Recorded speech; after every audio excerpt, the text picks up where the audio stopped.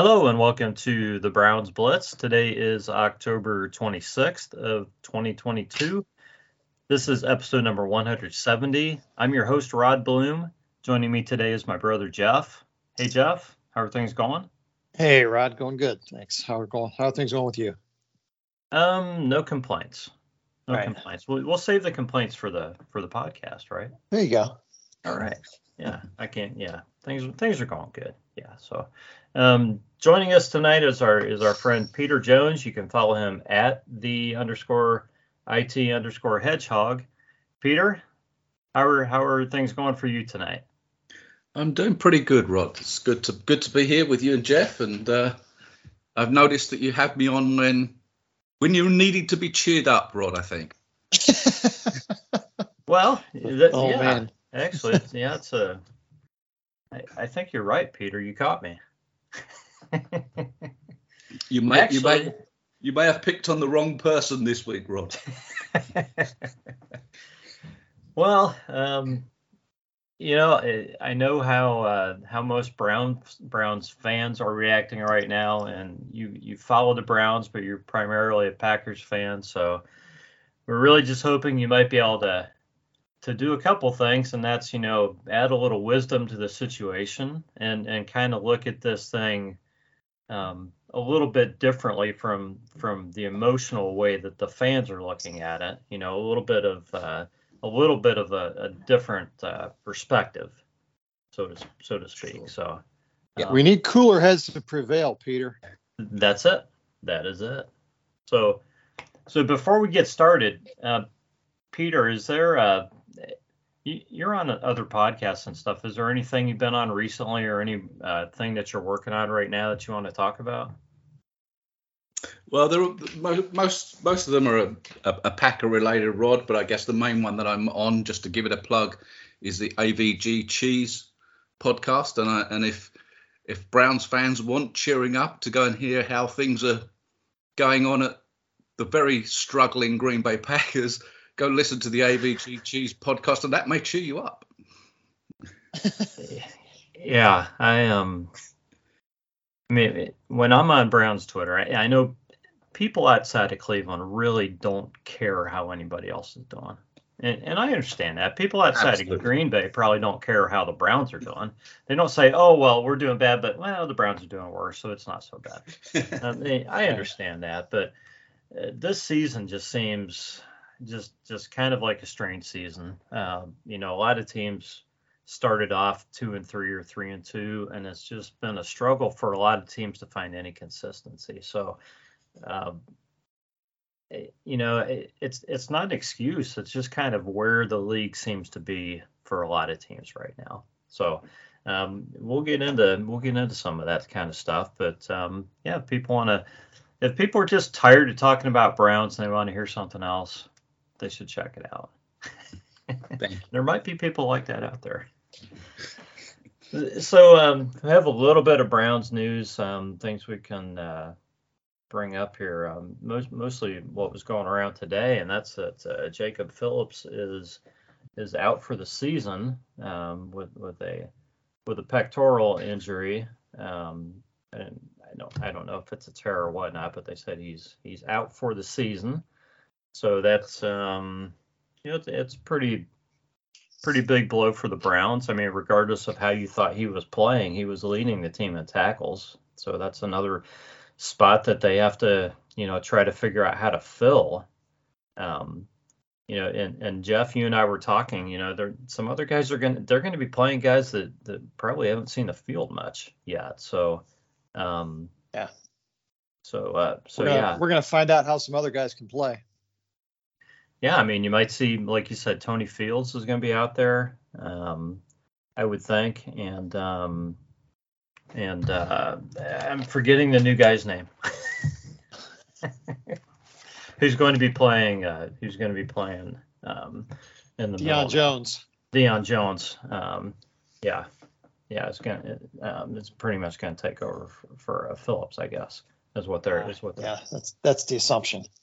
Yeah, that's what we're thinking, but we'll see what happens there. So that's one shot to the Browns.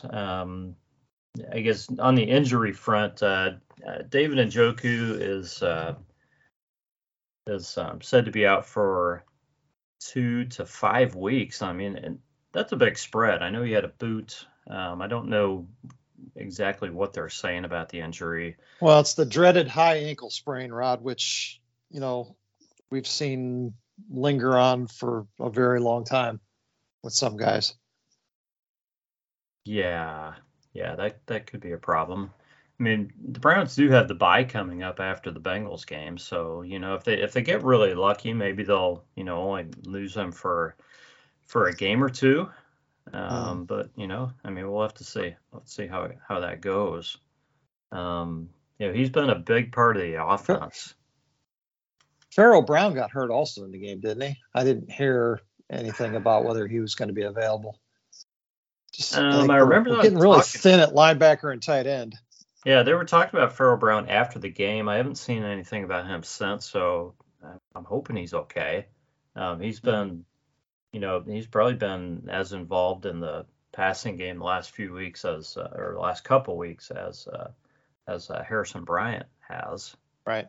Yeah. So, yeah, I'm just pulling up Njoku's stats, and he's a little hard to run a tight end heavy offense when you don't have any healthy tight ends. Yeah, and I mean we've complimented Njoku for so he's been stepping up this season. I mean he's 34 catches and 7 games. About averaging about 5 catches a game. So it puts him do some quick math, about 85 catches. Is that right? Credit where credit is due. That he has been a reliable target for Jacoby Brissett, and they've been able to effectively utilize him. And yeah, he's now considered one of the better tight ends in the league. So good for him. Glad to see it. Yeah, I mean he was on a pace probably for about 85 catches, and I would say 418 yards and 7 games. So I mean it's probably not quite 1,000, but probably fairly close to it. So yeah, big missing piece over the next few weeks. Yeah, definitely. And then of course, I guess we'll just lump all of this stuff together. It came out, I guess, today, maybe yesterday, that the Browns have Kareem Hunt and Greedy Williams on the block. I think a couple other guys are available too. Jack Conklin and trying to think, was there somebody else talking about? I mean, other names have come up as guys that people think the Browns should shop. But I think those 3 guys are probably the primary guys that. Well, everybody wants to get rid of John Johnson, but I don't think he's going anywhere. Yeah, I mean, John Johnson and Grant Delpit, I saw people saying that those are guys that they should trade. I'm thinking, I don't know if that's going to happen. Yeah, no, those aren't really likely. What are you going to get for those guys right now? Right. Yeah. And those other guys, that are on expiring deals, that their availability may be the worst kept secret in Berea right now. I mean, to this point, they're probably just making it official that. Or making it public knowledge that they're available. I think they've probably been available. They've probably been available. Yeah. So Peter, we've painted a picture here where the Browns are 2-5. They've got some injuries starting to creep up now. I mean, they still have they've still got a lot of good players available, especially in the offensive side. The defensive side, the injuries might are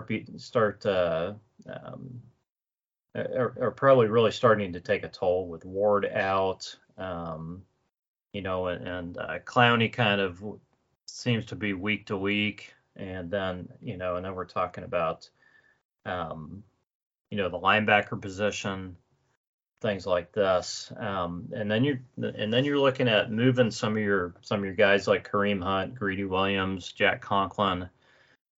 I'm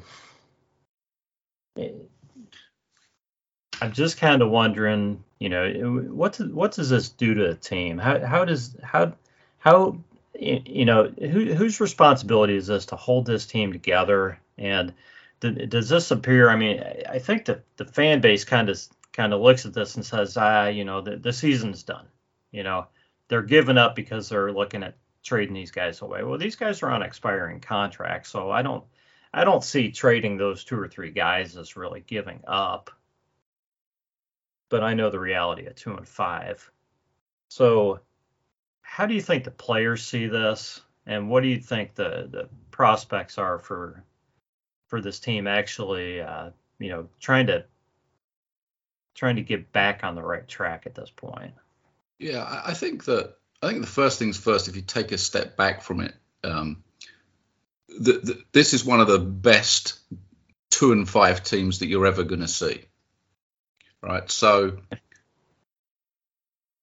part of the issue is that when teams get on a losing streak, just like when they get on a winning streak, losing begats losing. You find ways to lose games, and you almost start to expect that you're going to find ways to lose games. And to a degree, it's even worse when you lose lots of close games. Yeah. So the Browns have lost 4 games by 3 points or less. Mm-hmm. Throw in an extra 12, 13, 14, 15 points to this season, and the Browns are 6-1. Right. Now, that's not the way football works. We all understand that, and we all understand that the best teams find ways to win those close games. But sometimes, the run of the ball just doesn't go your way. That's life. That's all sports. And I think it's important. The perspective is important that, generally speaking, things are never quite as good as they appear to be when you are 6-1 or 7-0, and they're never quite as bad as you think they are when you're 2-5 or 3-4 or 1-6. It's usually somewhere in between, and I think that it's exactly that with the Browns. I think this is a team that's got a number of really, really good players. So, knowing that I was coming on, Rod, I went back and I watched some highlights and the the condensed 40-minute games on NFL Game Pass, and there are some really, really good players on this Browns team. Now, there are areas that they're struggling. The defensive backfield is struggling without question. And I think that with the trade deadline coming up November 1st, so the Browns have got one more game before they hit that trade deadline. If the Browns lose to the Bengals, then I'm afraid to say if you drop to 2-6, the likelihood is that I wouldn't say the season's over, but the chances of making the playoffs are pretty much gone. Yeah. And therefore I think it makes it more likely that some of those players, like a Kareem Hunt or a Greedy Williams, who are on the trade block, will be traded. Now, always the problem that us as fans have to remember with trades is it takes 2 teams. It's very easy to sit here and say that, we want to trade away this player, but we should trade for player X or player Y. Yeah, but it takes 2 teams. And it's easy to say you should get a whatever round pick for Kareem Hunt. And I think I've seen a 4th round pick being bandied around. But as you both alluded to, everybody knows at this point that he's on the trade block.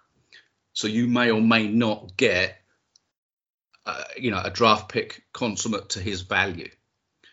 And the fact that he's on the last year of his contract also means the team trading for him has then got that contract to deal with quickly if they want him back next year.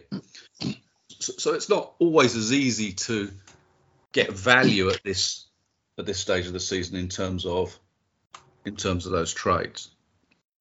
I just think that, generally speaking, I think this is a good football team whose record doesn't reflect how good they are. Now, I understand the argument will always be, teams are what their record says they are. That's true to an extent, but I don't think it's always true. And I don't think it's true in the case of the 2022 Cleveland Browns. But at this point, when you're on a losing streak, to go back to your original question, Rod, somebody has to step up and say, it's on my shoulders. And I think the question is for the Browns, and you guys would know better than me, is who is that person? Or who are those leaders in the locker room, whether it's players or coaches, that are going to be the ones that step up and take it on their shoulders to turn this thing around? Yeah. So I've probably answered your question with a question, Rod, to be honest. Yeah. You did.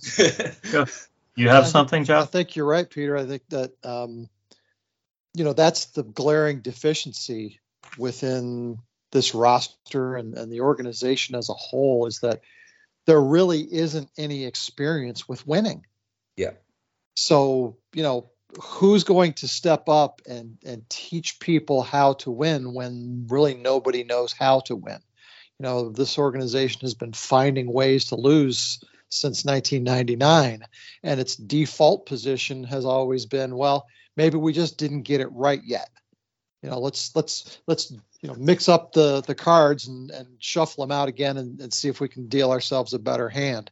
And lacking that culture of winning, there's really nothing to fall back on, nothing else to fall back on. So I think that's where you keep hearing the same, calls for, well, we need to trade this guy because he's no good. We need to fire this guy because he's no good. And, we've never gotten to a point with this franchise where they have any experience winning consistently that they can fall back on. And all these young players, just instead of looking to veteran leadership, just kind of start pointing fingers at each other. And it seems to get to that point every season about this time.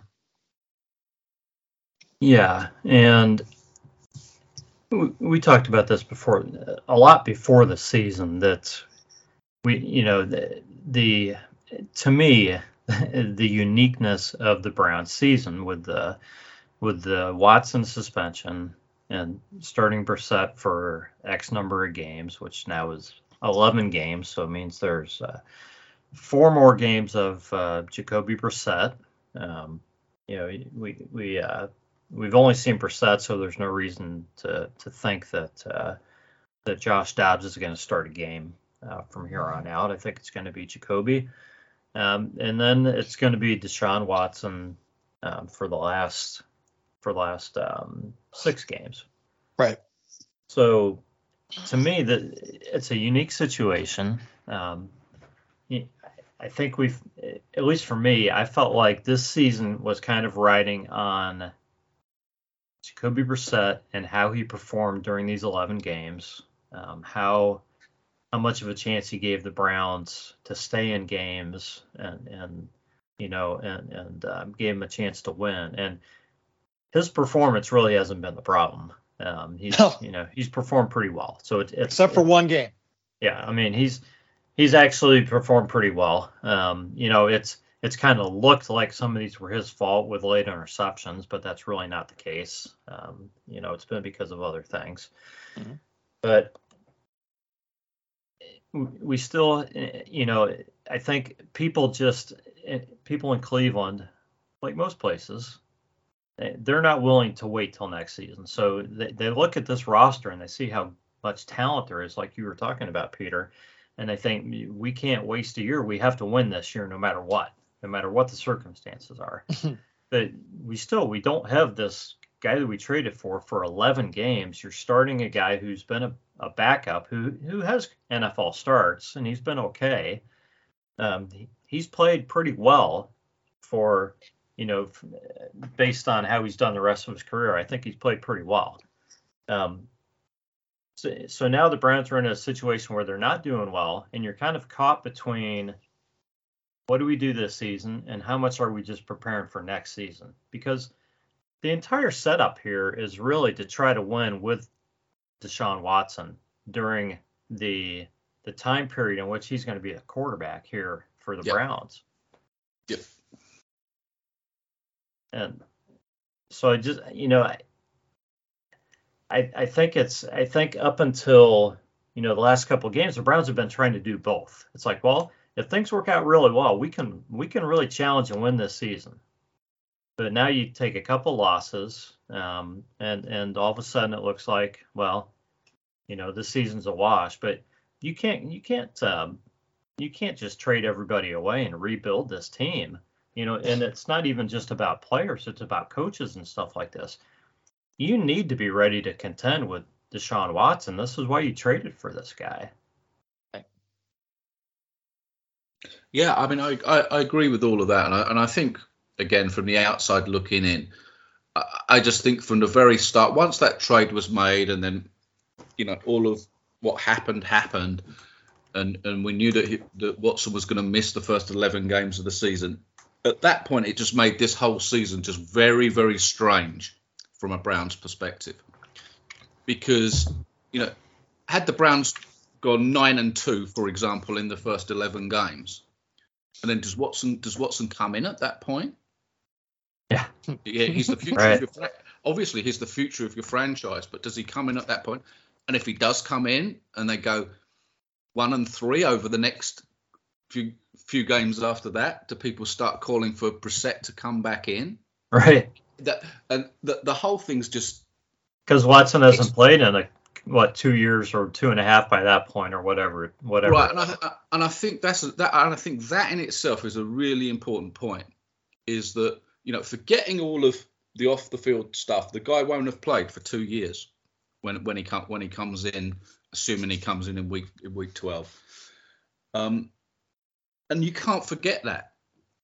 That's a long time not to be out on the field. Right. And the pressure on him coming in that at that point is going to be enormous. And I don't know. It's just a very, very weird season for the Browns, and I don't think you ever want to give up on any NFL season. As fans, we want to win every game. We want to reach the playoffs, etc., in any season. We never want to think that our team has given up on the season.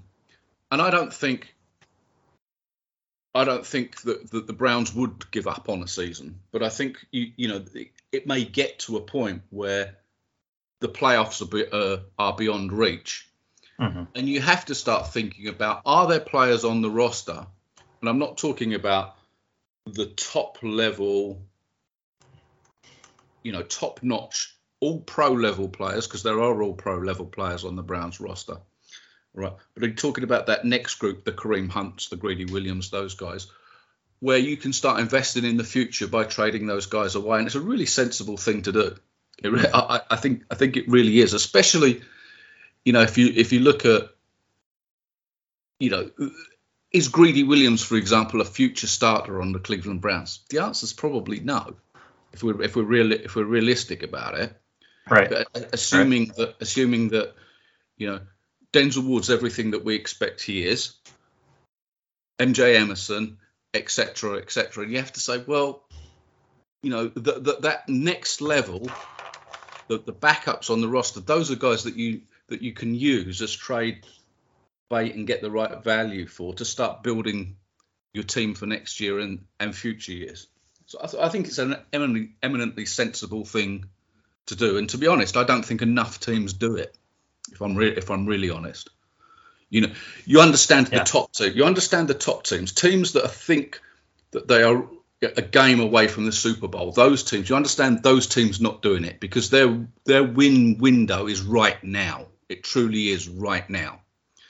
But for a lot of teams that sit between this kind of anywhere between 6-11 and 11-6, because there isn't a lot between those teams, not enough of those teams for me start gaining extra value at this time of the year when they should. Yeah, I honestly thought that when the suspension came out, that if it were to be a lengthy suspension like it is, that Kareem had a good chance of being traded before the season even started. Yeah. because it's not like they don't have other running backs. And I love Kareem Hunt, but they have guys who aren't getting carries who are very good players. And you got Jackson and Felton's on the roster, right? So he's a good player. But I'm guessing he's not seeing a lot of playing time at all. I don't think Dearness Johnson, I don't think has a carry yet. Yeah. Which is just kind of crazy. And you have the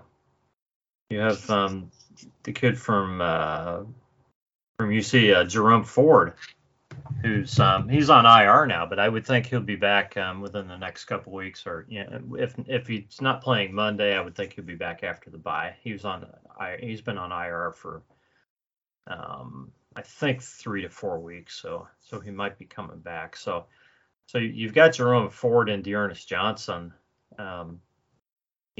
Everybody loves Kareem Hunt in Cleveland, but you just got a stacked position group right now. So as much as it's going to pain people, you have guys ready to come in and play who, they might not look like Kareem Hunt, but they're very talented guys. Yeah.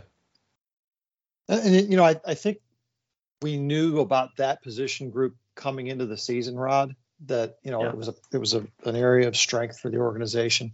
Mm-hmm. On the offensive side of the ball, there were a lot of question marks coming into the season, at the receiver position. Were we going to be able to pass the ball effectively? A lot of question marks on the offensive side of the ball. We felt really good about the defense coming into this season, basically returning all of our starters. Except one or two, on the defensive interior, on the line interior. But what's really strange about this year now is you look at the defensive side of the ball, and I think if we're honest, and looking at an arm's length, what we have, there's really only 5 players right now that I feel good about on the defensive side of the ball. On the defense, yeah. And there's 6 question marks because you got to have 11 guys, so we've got a lot more question marks on that side of the ball now than we even had on offense at the beginning of the season. So to Peter's point, if we are at some point, not thinking about playoffs this year and doing that soft reset to get ready for that contention window with, our new quarterback, we've got to answer those questions on defense next. As you said, the linebacker position, other than JOK, there's not a lot there. And what we do have are some very young guys. JOK's in his second year. Newsom's in his second year. MJ Emerson's a rookie. So of those 5 guys, I think there's a lot unknown right now about who's going to be on the defense next year when we get, really serious about contending.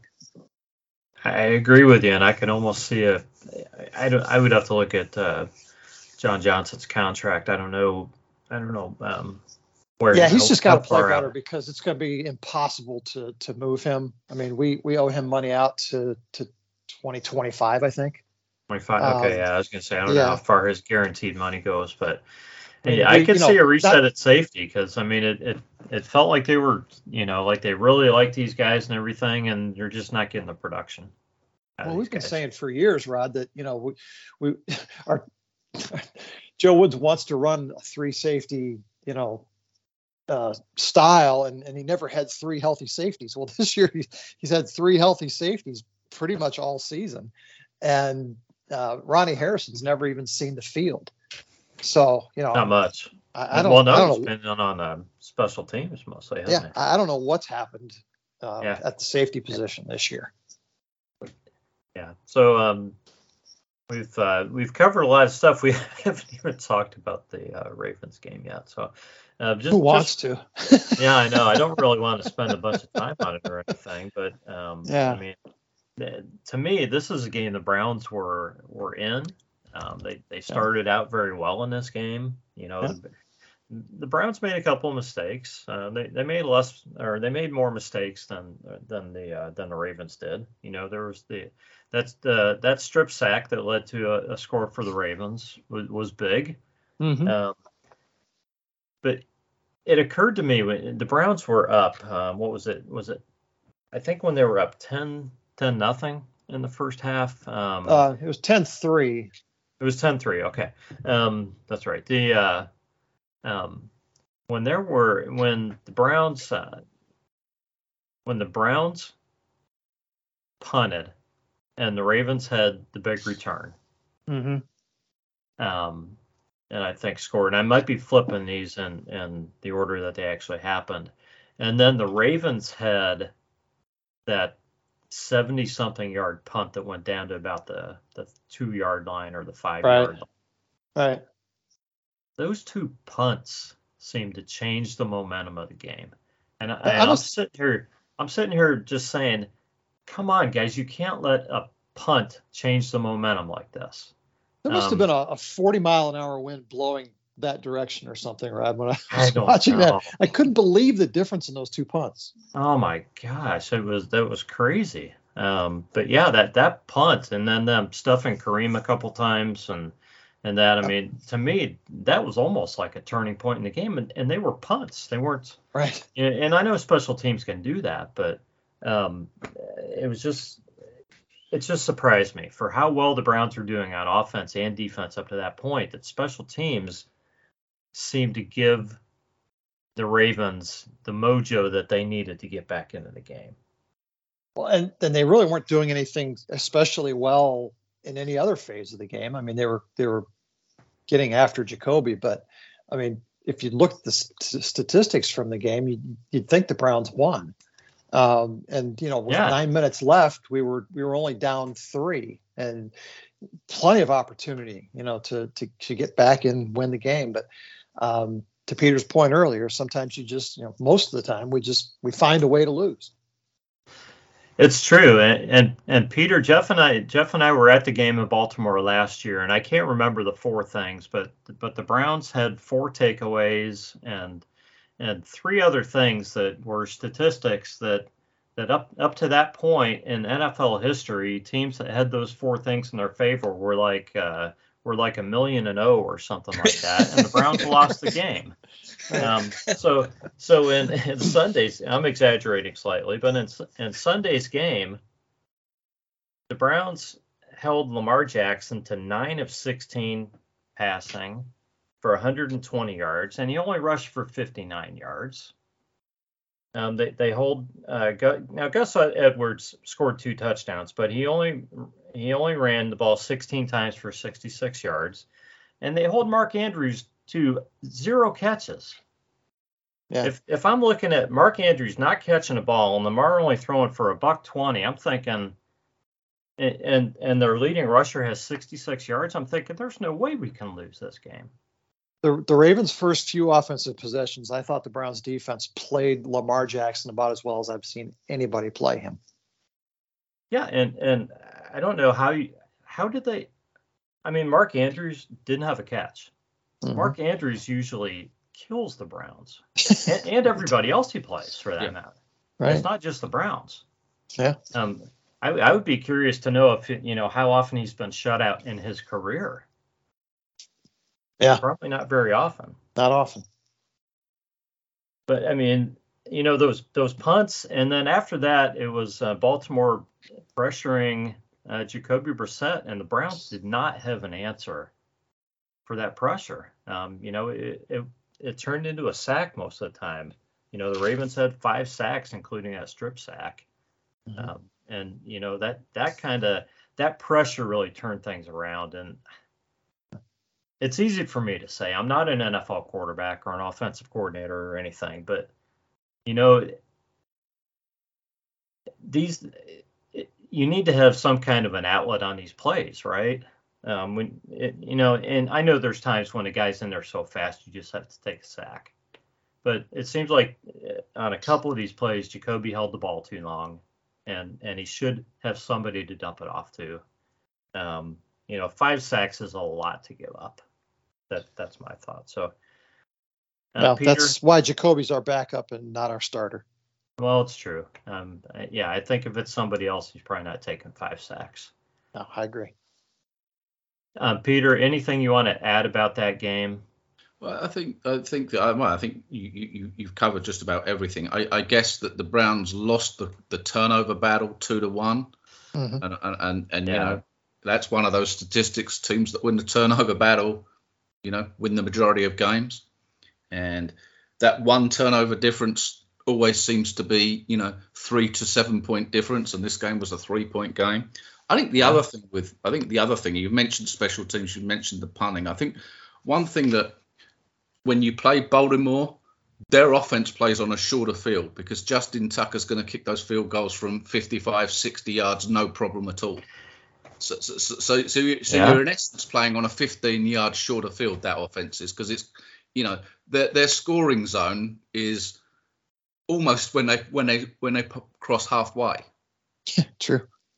Well, you're right, and you got to be honest. If they don't have Justin Tucker on their team, if they have any average kicker, there's a chance that game's probably going to overtime, or the Browns might even. I know he kicked a 56-yarder. I can't remember. I don't know if he kicked 2 over 50 in the game or not. I can't remember, but I know he kicked one that was really long. If they have a different kicker. Chances are that they're not ahead at the end of that game. Yep. So, a lot of people weren't happy. Nick Chubb only got 16 carries. Jacoby threw the ball 27 times. He's 22 of 27. Not much to complain about there. Nick Chubb, 16 rushes for 91 yards and a touchdown. I don't have a big problem with that. I like Nick to get a couple more carries, but that's, what are you going to do? Kareem Hunt couldn't get going. He, 5 carries, 4 yards and a touchdown. But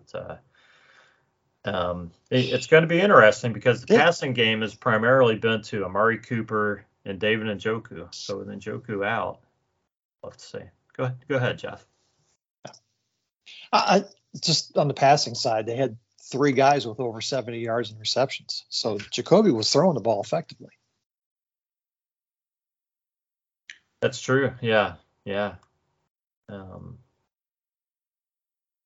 Well, we'll see if Cooper and DPJ can kind of step up, and maybe the other tight ends can just kind of do what they can. I don't know that you need to have a tight end catch 5 to 7 catches. Balls per game. With Njoku out, you just got to have him help out. So, see what happens there. So I think we figured it would be a close game. Some of us. Again, you made the statement a while back, Rod, that when we play the scheduled game before the season, going into Baltimore and winning wasn't something that we would have put a high percentage on, initially. So. Right. It would have been nice to sneak out a win in there, but I don't think losing to that team in that stadium is a true measure of who we are. We talked about losing to Bill Belichick last week. John Harbaugh's been there for 15 years, and his record against us is like you said, 1,000,000 or something. So it's pretty good. Yeah. It's pretty good. Yeah, whatever the number is. But I thought they played well overall. They played almost well enough to win. And I think that's a really good point. If you took one of the top teams in this league, if you took Kansas City or Buffalo, and they had to go into Baltimore, and you'd say that would be tough for those teams to go in there and win. It would. Right. Sure. Yeah. So when you've come away from that game, and I know it's a loss and you hate to lose, but you played Baltimore pretty much even up, right? Yep. For the best part of 4 quarters. Yep. That's like Jeff says, it's not one of those games that you would put down as a W going into the season. And, on the basis of that one game, the Browns aren't that far away. They're not. Yeah. Yeah. But the problem is, Peter, that's not what the fans go walking away thinking. They see a close game, and because it was close, they examine what didn't happen. They examined the blocked field goal. Anything else you want to talk about? The strip sack. Who let the guy get in on the strip sack? How did the Browns? Why did one of the guys miss this tackle and things like that? They're thinking, if we were this close, we should have won this game, and that's the thought process. And I can kind of understand. It's like we're this close. We need to get over the hump. I think the problem here is that our fan base was a lot happier when we were 0-16 because they knew that they just could be miserable all the time. Now it's like the team is toying with their emotions. It is. Well, it's exactly what Peter said. The closer losses are tougher. Honestly, this loss was probably tougher than the New England one. I mean, the New England one was pretty humiliating in the end. But, I mean, even that game, the Browns were in it through, 3 quarters plus. But yeah. Yeah, and they are tougher because you can go back and look at any of those games that you lose by a score or less, and you can say, if only this one play had been different, we would have won. And you look at those games and you'll find 5 or 6 of those one plays in that particular game, which if any one of those had gone a different way, you'd likely have won that game. So it does make it tough. Yeah. So there's a lot of frustration amongst the fans because they can see this team being 5-2 with a couple things, and they're putting the blame really mostly on the coaches. Or like if the coach would have done this, or if the coach would have taught the player to do this better, then we would have, we'd be sitting at 5-2. So league wide, I got to ask both you guys, league wide, what gets a team to that level? Okay, I mean, I think I know what the answer is, but what makes those or more of those 5 plays go your way eventually? Why has it that the Browns organization has never been able to make those plays go our way? Go ahead, Peter. For me, I think you hit the nail on the head to a degree earlier, Jeff. I think you have to have players that have been there before. Yeah. That leadership, if you will, but not just you want leaders, but not just leadership. You want players that have been there and have won before, because they find a way to win and they find a way to lift the players around them. It's one thing going onto the field and hoping you're going to win or hoping you're going to make a big play. That's different from I believe that we're going to win. I know that we're going to win. When they walk out there, and that's the difference you have with you look at the quarterback position and some of the top quarterbacks that have played the game. They lose games, they have bad games, but generally speaking, they walk out onto the field week after week after week expecting that they're going to win, and that filters around the players around them. They expect to win, and I think that lots of NFL games are decided just by one play. Or one of the 5 or 6 plays, bounce of the ball, whatever it might be. And I think that leadership, that we've been there before, we know that we're going to win. I mean, you only have to look at the obvious example in Tom Brady, right? And from my team, lots of Packers fans will say Rodgers is a lot more talented, et cetera, et cetera, et cetera. But when you look at it, Brady's always found a way to win. He might throw 3 interceptions in the first half, but he'll still come back to win. And sure, he has a team around him and all of that kind of thing. But part of it is that team around him believes that he's going to lead them back to win. And I think that just makes a huge, huge difference. Do you think you could say the same thing about coaching staffs, Peter?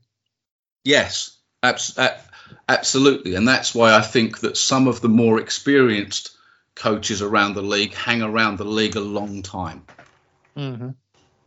Yeah. So here we sit with the youngest roster in the NFL and a coaching staff in their third year that we've continuously churned coaches and front office personnel.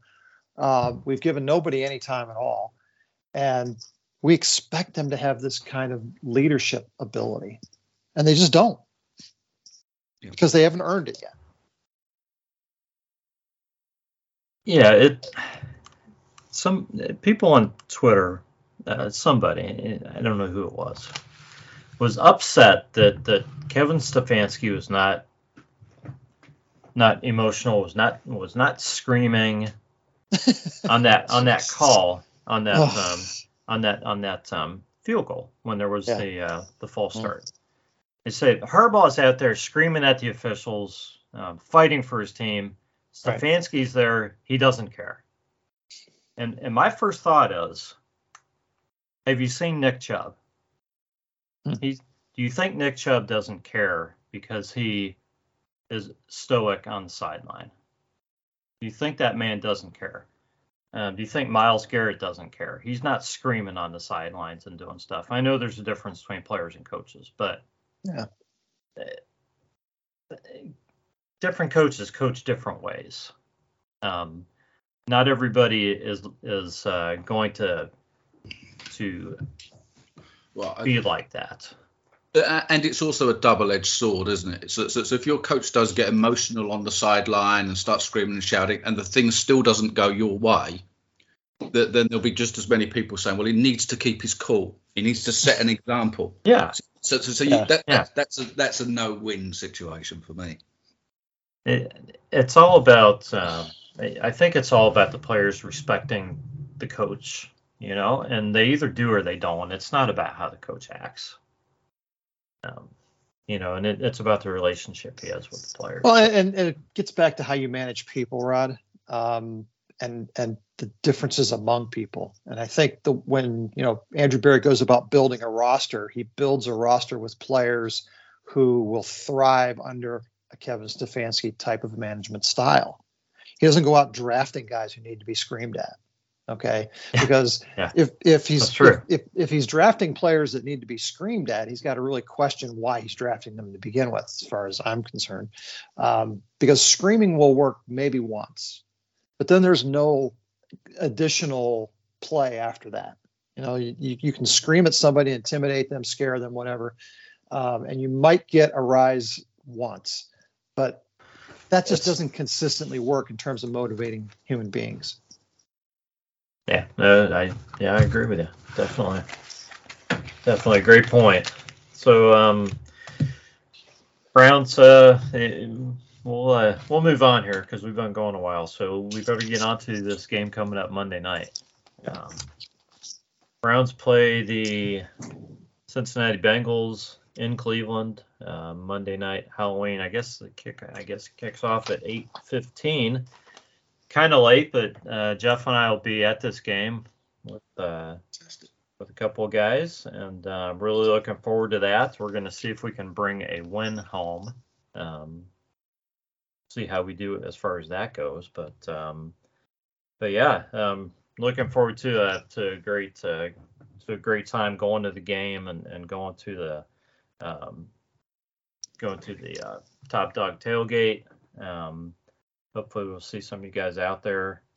But yeah, Browns playing the Bengals. Bengals coming off of 2 wins. Just beat up Atlanta 35-17. And before that, they beat New Orleans 30-26. And they lost to Baltimore 19-17 the week before that. So a similar score to the Browns as far as Baltimore goes. It's real hard to look at common opponents, but the Bengals seem to be getting their offense going, which had been their problem early in the season. I think their defense was playing well and their offense wasn't, and now their offense has kind of kicked it into gear. But it could be the opponents, or maybe they figured some stuff out. So, Jeff, what do you think about this game? And is it going to make a difference that we'll be there? I like to think that it would, but yeah, in the end, it probably won't. yeah. So,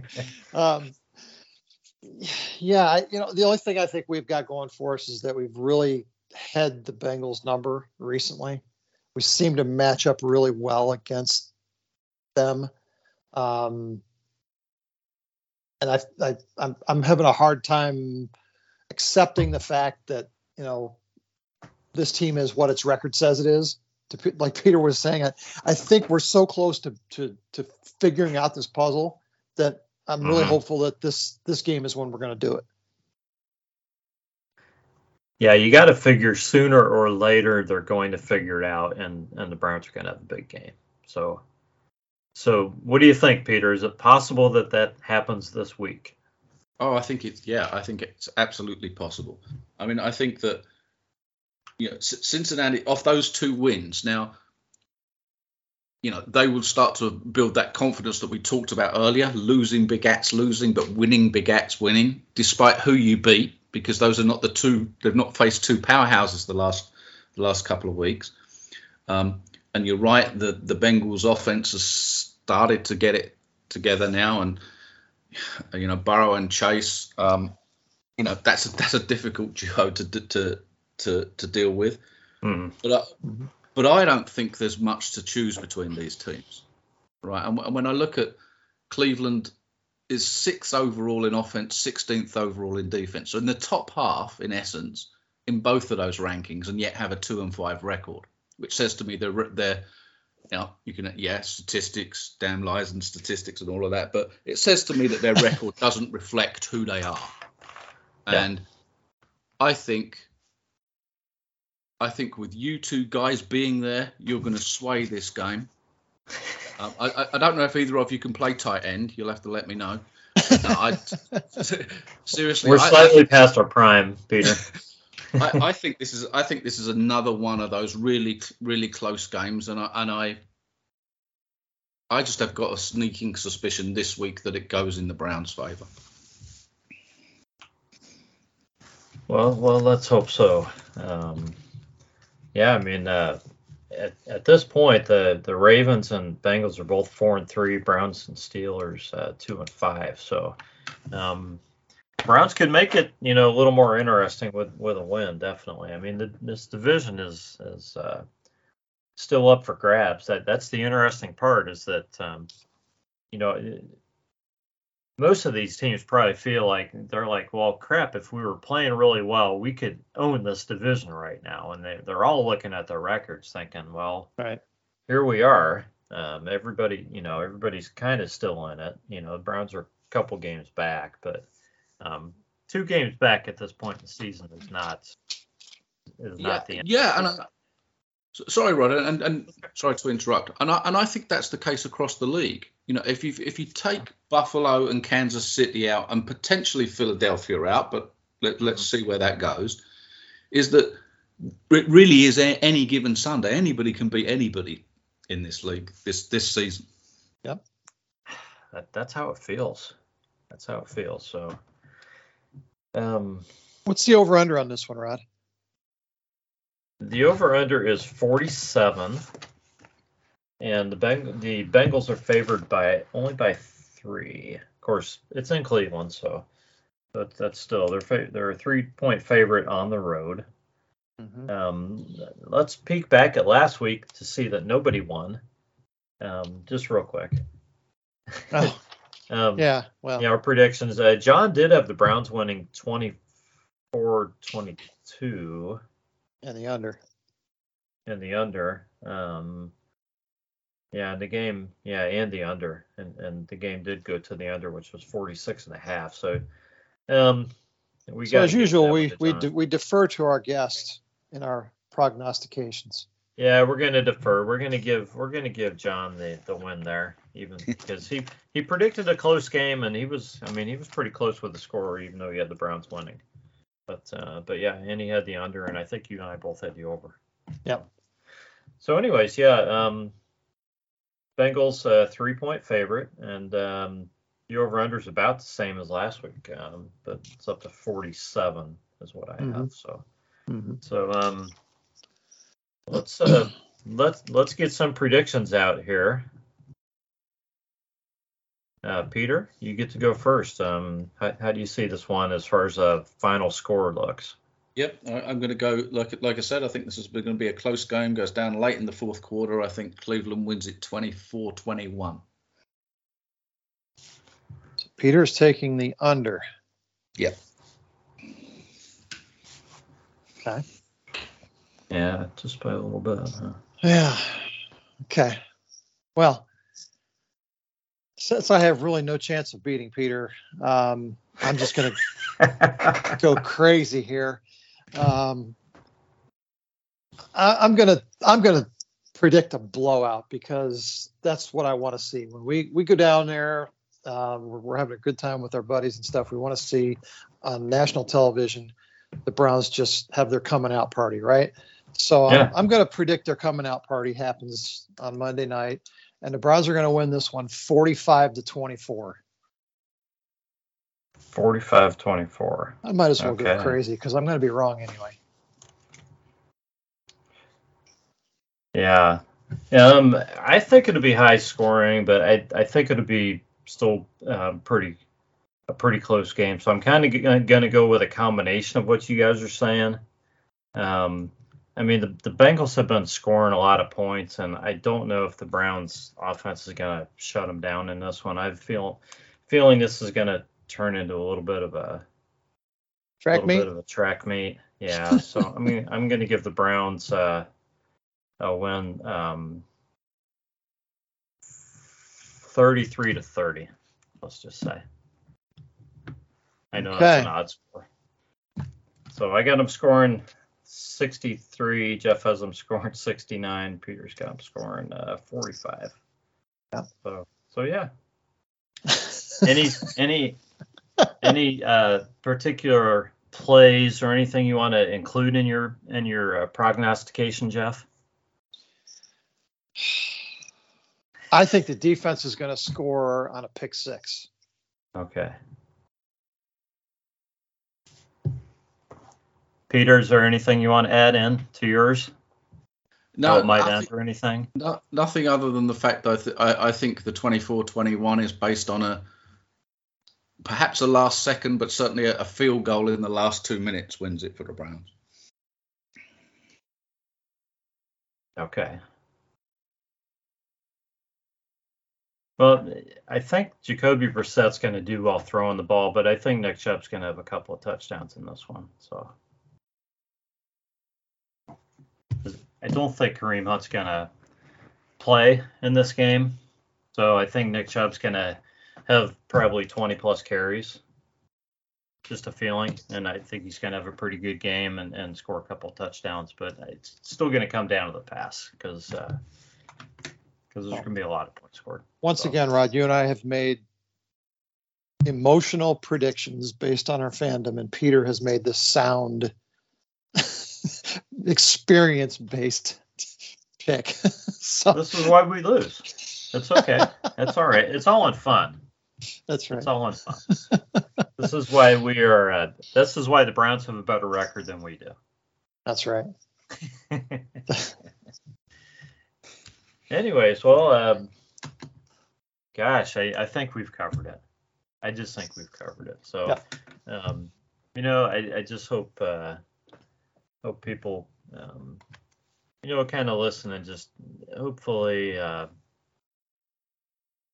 not, lose their heads over what's going on and realize that those things, the record's bad now, but this team does have a future.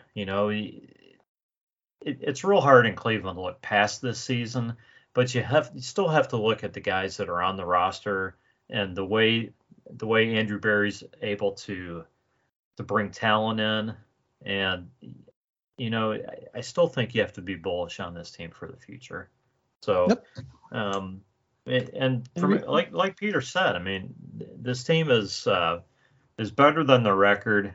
I don't even know if you give up on this team yet. Let's see what they do against Cincinnati. If they win this game, I think their foot's still, there's still a crack in the door. So, we'll see what happens. So, With that, I'll pass it to you guys for any closing comments. Peter, what would you like to leave the listeners with? Well, I think you've summed it up very well there, Rod. I think that continue to be positive, particularly while the crack in the door's still open. Continue to be positive. And I just want to say thank you, Rod, to you and to Jeff for having me on the show again. Love it every time I come on, so I appreciate it a lot. Thank you. Absolutely. Well, yeah, one of these days or years, maybe we'll do this from your house. Absolutely. You just never know. Jeff, closing thoughts? Yeah, it's always great talking to you, Peter. And the good news is that no matter how these games unfold over the next few weeks, the draft's only April away. Yeah. That's coming up. That's coming up. Excellent. All right. Thanks for listening, everybody. This has been the Browns Blitz, and we will catch you next time.